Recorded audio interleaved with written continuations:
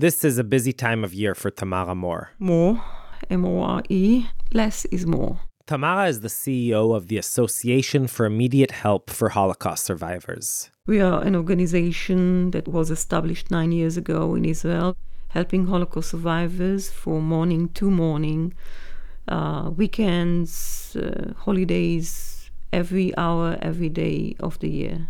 And Tamara isn't just saying that. When I came to meet her at the association's headquarters in Ramat Gan, it was almost midnight. But she was in the middle of work, and this, I quickly figured out, was just a normal day at the office. Well, it's about 24 hours a day, 24/7. The offices aren't quite what you'd expect of an organization that deals with more than 5,000 cases a year. There are no cubicles with filing cabinets or desktops. There's no receptionist or conference room. Instead, basically every inch of free space is crammed with tall piles of canned tuna fish or tomato paste or bags of rice. When I asked her why there were literally hundreds of bottles of grape juice and boxes of matzahs, Tamara explained. We had a huge dinner for 450 Holocaust survivors who are all alone in the world and had no place to celebrate the Passover Eve. It was so difficult a task to do, and we barely slept for a month in order to make it happen for these survivors. And there were many tears, but there were tears of joy, mainly. That was last week, but now she's already knee-deep in her next project. Yes, on top of everything else, a couple of days ago, few Holocaust survivors approached me and told me secretly that they have cancer, last stages of cancer, and they asked to celebrate their victory over the Nazis in a very special meal. They said it will be their last meal because they are not expecting to live for long, and they asked it to be on this Sunday, which will be the eve of Holocaust Memorial Day in Israel. So I haven't slept for the last few days as well, trying to make this happen, and it's still in the making. It's not final yet. As you can imagine, Tamara looks tired, very tired. But she plows on. There's a palpable sense of emergency in everything she does, as if she and the association she heads are running out of time. There are about 40 Holocaust survivors that die each day. 1,200 Holocaust survivors die each month in Israel. And these are the survivors who suffer the most. These are the older survivors who went through the Holocaust in the hardest way. Hey, I'm Mishy Harman, and this is Israel Story. Israel Story is brought to you by PRX and is produced together with Tablet Magazine. So we're trying something new here today, a single story episode, short. And we'll have a bunch of these for you throughout the season. But before we jump into today's really dramatic saga, I want to tell you that we're just about to come to the States for yet another live show tour. This one's called Melting Pot, and is produced, as always, together with our amazingly generous friends at the JCC Manhattan. It's going to be a great show with all new amazing stories, gorgeous live music, and stunning visuals. So folks in Pittsburgh, New York City, Indianapolis, Seattle, and Miami, don't miss it. Check our website or newsletter for more details. So early next week, Israel will mark Yom HaShoah, Holocaust Remembrance Day. There are just about 160,000 Holocaust survivors still living here, according to a study that came out this week. But as Tamara pointed out, they're rapidly vanishing. And that means that the memory of the Holocaust, the stories we tell and hear about the Holocaust, are increasingly shifting from first-hand accounts to ones, like our episode today, of second-generation survivors. Lizi Doron is an Israeli author. She was born in the early 50s in Tel Aviv. And like many other kids of her generation who grew up with parents who had gone through the camps, Lizzie's childhood was filled with silence. Most of her questions about the family's past were just ignored. So her imagination kicked in. Or at least, so she thought. Maya Kosover brings us a severe case of second generation. High above, on a hill, stood a pretty castle, tall and still, and in it lived a family that had been there for eternity. But nobody knows about this dynasty. The only one left to tell is me. Okay, so I'm Lizzie Duron. Once upon a time I was Elizabeth. My mother wanted me to have a Gentile name, that I will have an option to leave the country and not to belong to the Jewish people. My last name was Ruja, after my father, but I never met my father. Lizzie was born in 1953. She was raised in a small working-class neighborhood in South Tel Aviv. I grew up just with my mom as an only child, and I was surrounded by neighbors. They all came from there, which means the Holocaust. It was a very warm, cozy, and crazy neighborhood. More than 100 families lived there. Most of them had fled the Nazis. They had known each other from the ghettos, from the woods, from the camps. And now they were together again, here, in Tel Aviv. So this neighborhood, you can imagine, wasn't quite like other neighborhoods. It had its own rituals and traditions. At night, people would step out into the streets, let loose, and relive their traumatic memories. Every night, I just looked through the window, and it was around 12 o'clock that one of them ran in the streets shouting, "I am in Bergen-Belsen, I am in Bergen-Belsen." There was another woman that when she did shower to her son, suddenly she felt that it's a gas chamber, and she pushed him from the bathroom, and she ran with him in the streets, and the child was naked.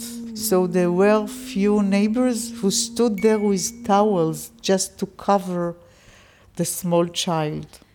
Mihu Hameyalel Ba Ruach ובקולו השחור מיהו המפלל לנוח ואינו יכול. Little Elizabeth would stand by the window, hidden by the curtains, and collect scattered bits of information. These were my bedtime stories. But in her own home, there was nothing but silence. She often tried to ask, to inquire, but her tight-lipped mother, Helena, wouldn't cooperate. I asked her where she came from, and it was just a short answer from the Holocaust. When I asked her, "Why aren't you celebrating your birthday?" She used to answer, "Because I'm a dead walking person." When I wanted to know something about my father, she said that anyhow he's far away, and I didn't know whether that meant that he left or died. Alongside her evasive answers, Helena had her own unique rituals.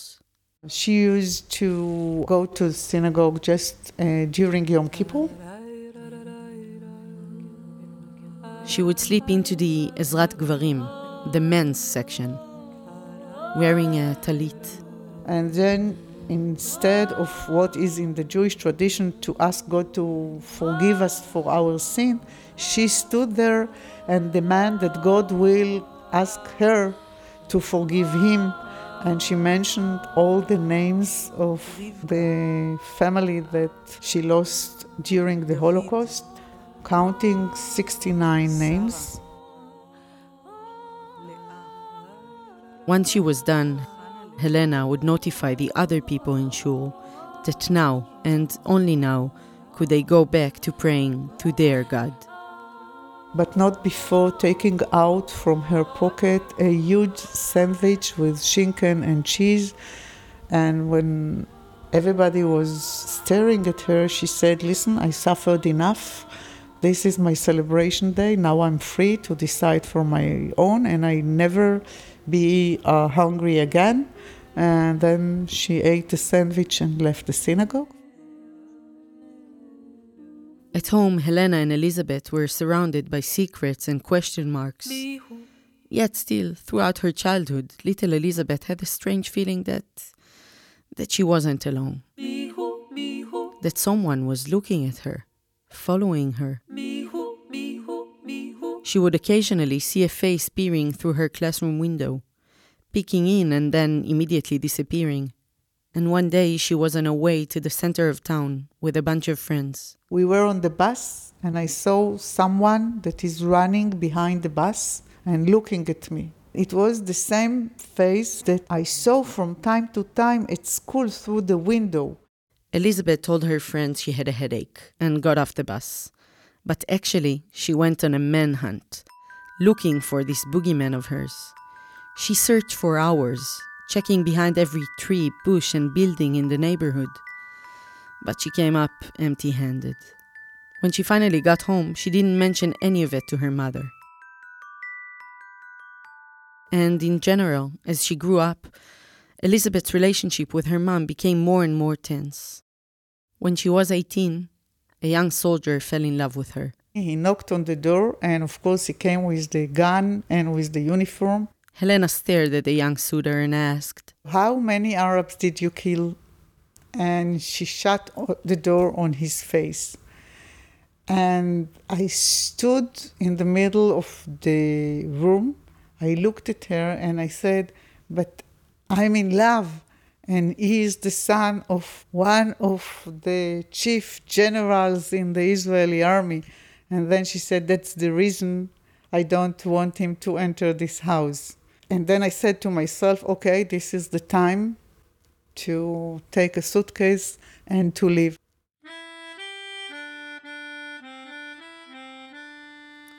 Elizabeth ran away as far as she possibly could, all the way to a kibbutz on the Golan Heights.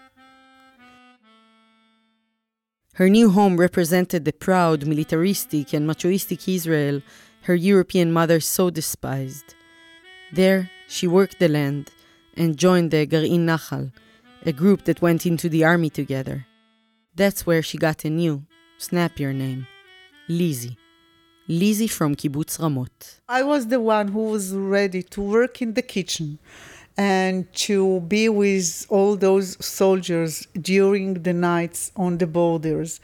I read just books about Israeli wars and Israeli heroes. I used to go with gun, as if it's my earrings or my necklace. I felt that I'm the Israeli Chana Senesh. 3 years later, when the Yom Kippur War broke out, Lizzie's kibbutz fantasy was shattered. 7 of her closest friends were killed on the first day of the war.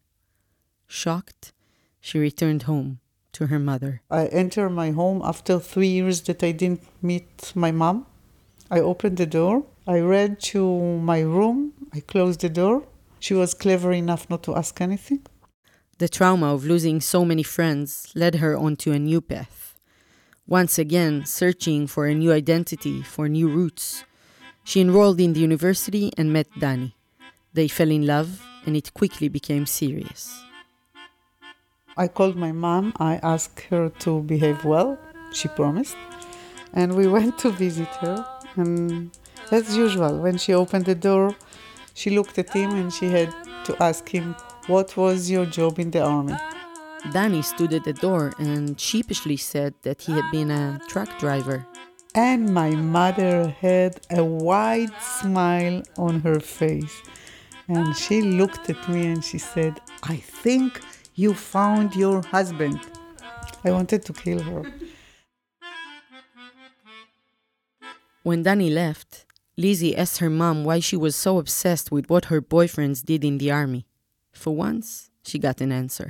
Killing somebody else change your soul and change your inner world.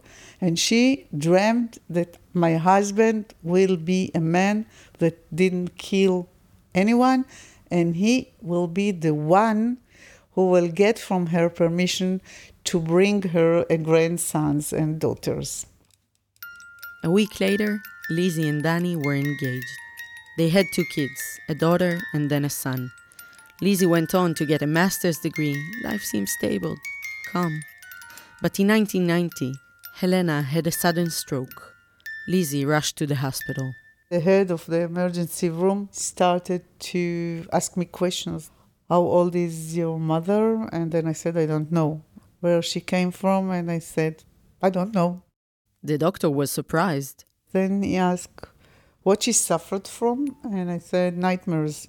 And he said, listen, you look as a serious person, so I have to get the information to know how to treat her. He asked if anyone in her family had died of an illness. And I said, no, in my family, everybody died healthy. And then he was very confused, and he said, what's that mean, and what's the reason of the death of your family? And I said, gas chambers. The doctor asked Lizzie if she knew how her mom got the massive scar across her belly. Lizzie repeated what she had always been told, that it was from an appendicitis her mom had had in Auschwitz. And he looked at me and he said, listen, Lizzie, are you saying in Auschwitz they did an appendix operation? Do you think about another alternative? And I said, such as? And then he looked at me and asked, do you have any brothers, sisters? The doctor knew the scar was from a C-section. But Lizzie told him she was an only child and that she had been born a natural birth. He realized that she really didn't know anything about her mom's past. He called a psychiatrist into the room. And he whispered to the other doctor, listen, we have a severe case of second generation. And then I looked and I said, I'm not a severe case of anything and I'm not second generation. I was born in Israel and I'm an Israeli.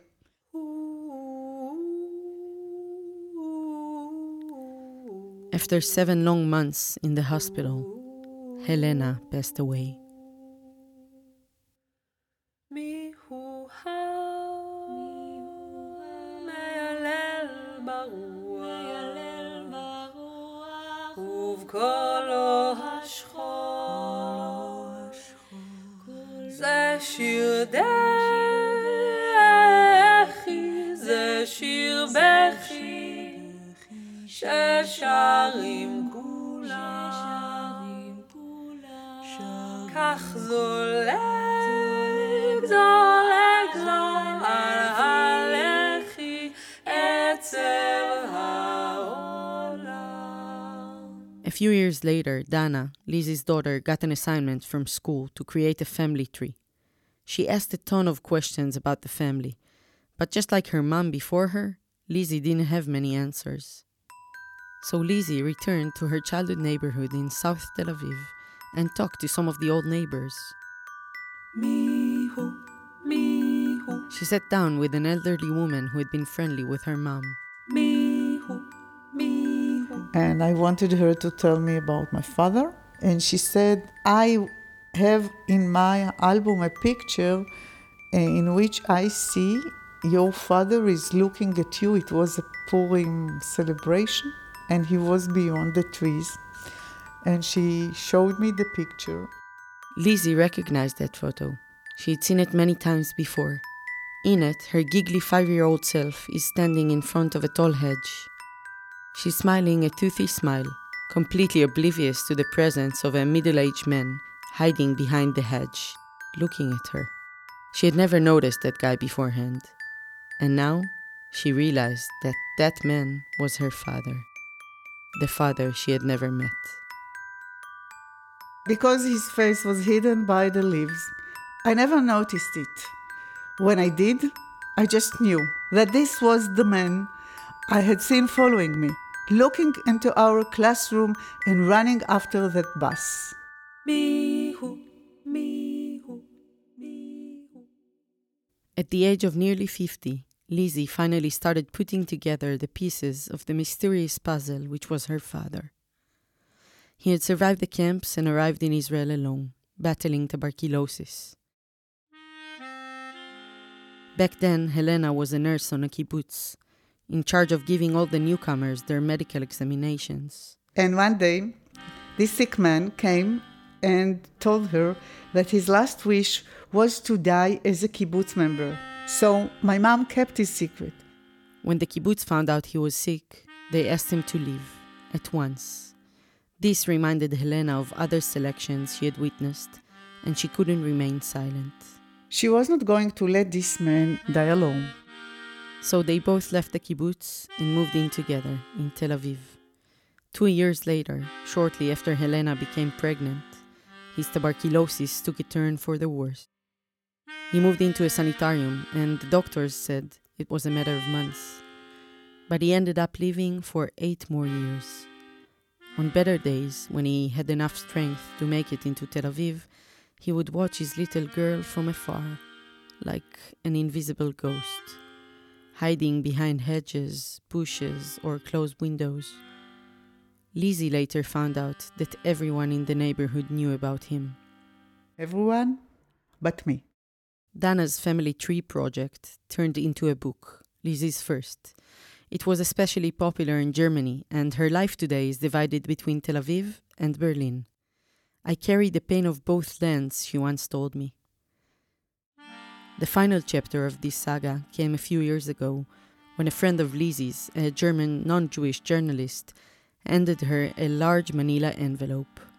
Inside, she quickly discovered were the answers to all those questions her mother had been silent about her entire life. After my mom survived Auschwitz, she was sent to a work camp. She nearly died there, and there was a doctor, a Nazi, who felt compassion for her and saved her. After the war, this doctor was sentenced to death, and my mom traveled to Poland, took the witness stand and said, "You know, the Jews say, whoever saved a single life, it's like he saved the entire world. So I ask you to spare this man because he saved me." The Nazi wasn't ultimately executed. Helena had saved his life. And during her testimony, which Lizzie was now reading, Helena unfolded her entire story.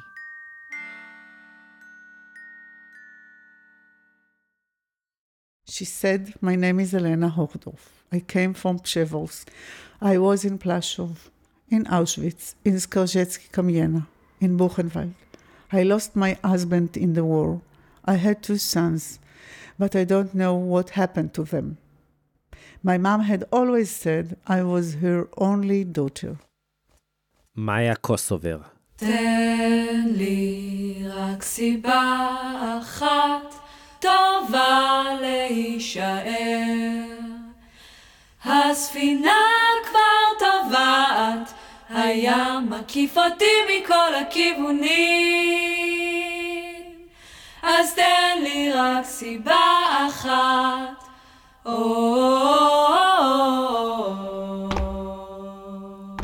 The original music for this story, including the song playing right now, was composed and performed by the wonderfully talented Hazelnuts, Shira Z, Carmel, Yifeat Ziv, and Ronnie Wagner.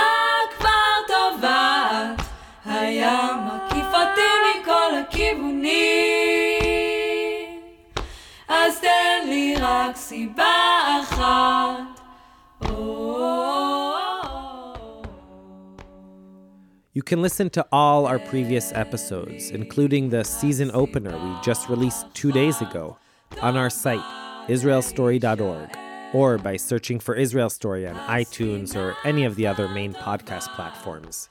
You can also follow us on Facebook, Twitter, Instagram, all under Israel Story. And if you don't mind, go into iTunes and give us a rating or leave a comment. Apparently that really helps expand the Israel Story family. And you knew it was coming. We are still looking for a sponsor. And that could be you. So if you want to support our show and reach a lot of people who are all interested and engaged with Israel, email us at sponsor@prx.org. Before we sign off, I want to remind you, once again, about our exciting news. After getting small tastes of Israel on our show for the last 2 seasons, we now want to offer you a giant main course. We're organizing our first ever Israel Story trip to Israel.